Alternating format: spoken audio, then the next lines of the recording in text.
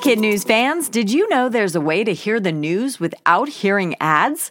Parents and teachers can subscribe to Starglow Plus on Apple Podcasts to not only ditch the commercials, but also unlock access to future bonus episodes and other exclusives from the Starglow Media Network. That means ad-free listening of Kid News every weekday, plus ad-free episodes of Mysteries About True Histories for riddle-obsessed adventurers, Girl Tales for a fun spin on fairy tales, Musicland Stories to help young music lovers catch the beat, and audiobooks adapted for young listeners with classic titles, including Little Women and Moby Dick. Visit starglowmedia.com/subscribe to sign up for Starglow Plus on Apple Podcasts or wherever you like to listen. That's starglowmedia.com/subscribe. Good morning and welcome to Kid News. I'm Kim. Today is Wednesday, October 9th, 2019. And we begin with Ellen DeGeneres teaching the world a life lesson. The comedian clapped back in the nicest way possible to those trolling her for sitting and laughing with former President George W. Bush at a football game last weekend. On the surface, they make an unlikely pair. Ms. DeGeneres is very liberal. Mr. Bush is equally conservative. And while some believe their differences mean they shouldn't spend time together, Ms. DeGeneres thinks otherwise. In a videotaped response to social media criticism, she said, "I'm friends with George Bush. In fact, I'm friends with a lot of people who don't share the same beliefs that I have. We're all different, and I think we've forgotten that it's okay that we're all different. Just because I don't agree with someone on everything doesn't mean that I'm not going to be friends with them. When I say be kind to one another, I don't mean only the people that think the same way you do. I mean be kind to everyone."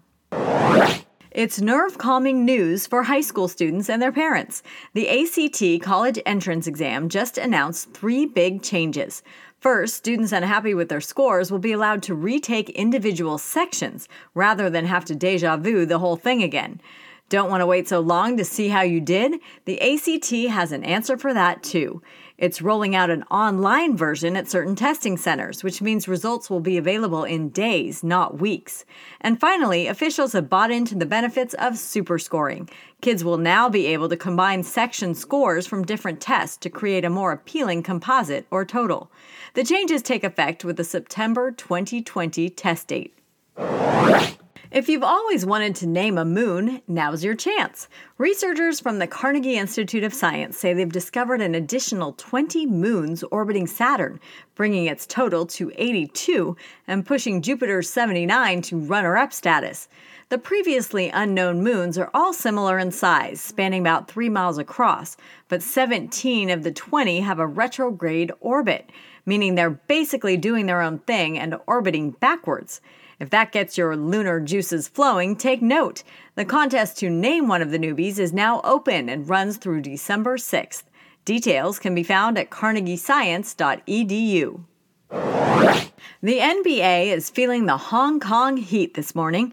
As you know from Kid News, the city is at a near standstill as thousands protest the growing influence of communist China in the region.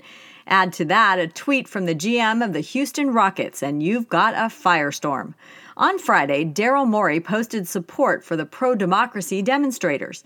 China took exception and quickly scrapped plans to show 2 preseason games on state-run TV. Chinese celebrities and sponsors followed suit and bailed on anything to do with the NBA. All told, billions of dollars are at stake. The head of the NBA says he's going to try to undo the damage, but only to a point. Adam Silver reportedly has no intention of apologizing for the tweet. Mr. Morey, Silver says, was simply exercising his First Amendment rights to free speech. Are you ready to let go of your Legos? If so, the maker of the iconic building blocks wants you to do so in the greenest way possible. To keep the toys out of the trash where the plastic can damage the environment, Lego is testing a recycling program.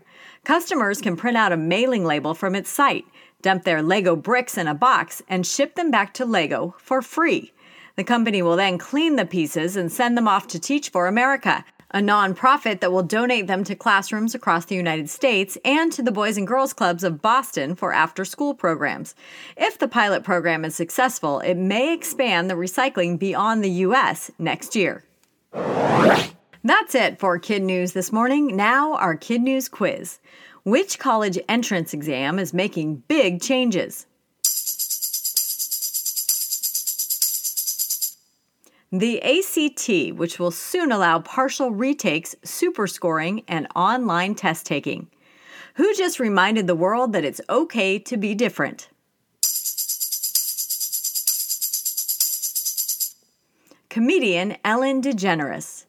What is Lego hoping you'll do with your old blocks?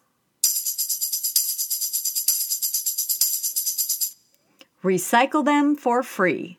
What league is feeling the heat from China?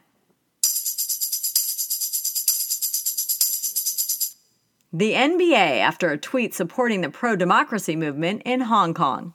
In One for the Road, within the next 24 hours, Simone Biles could enter the record books as the most decorated gymnast ever.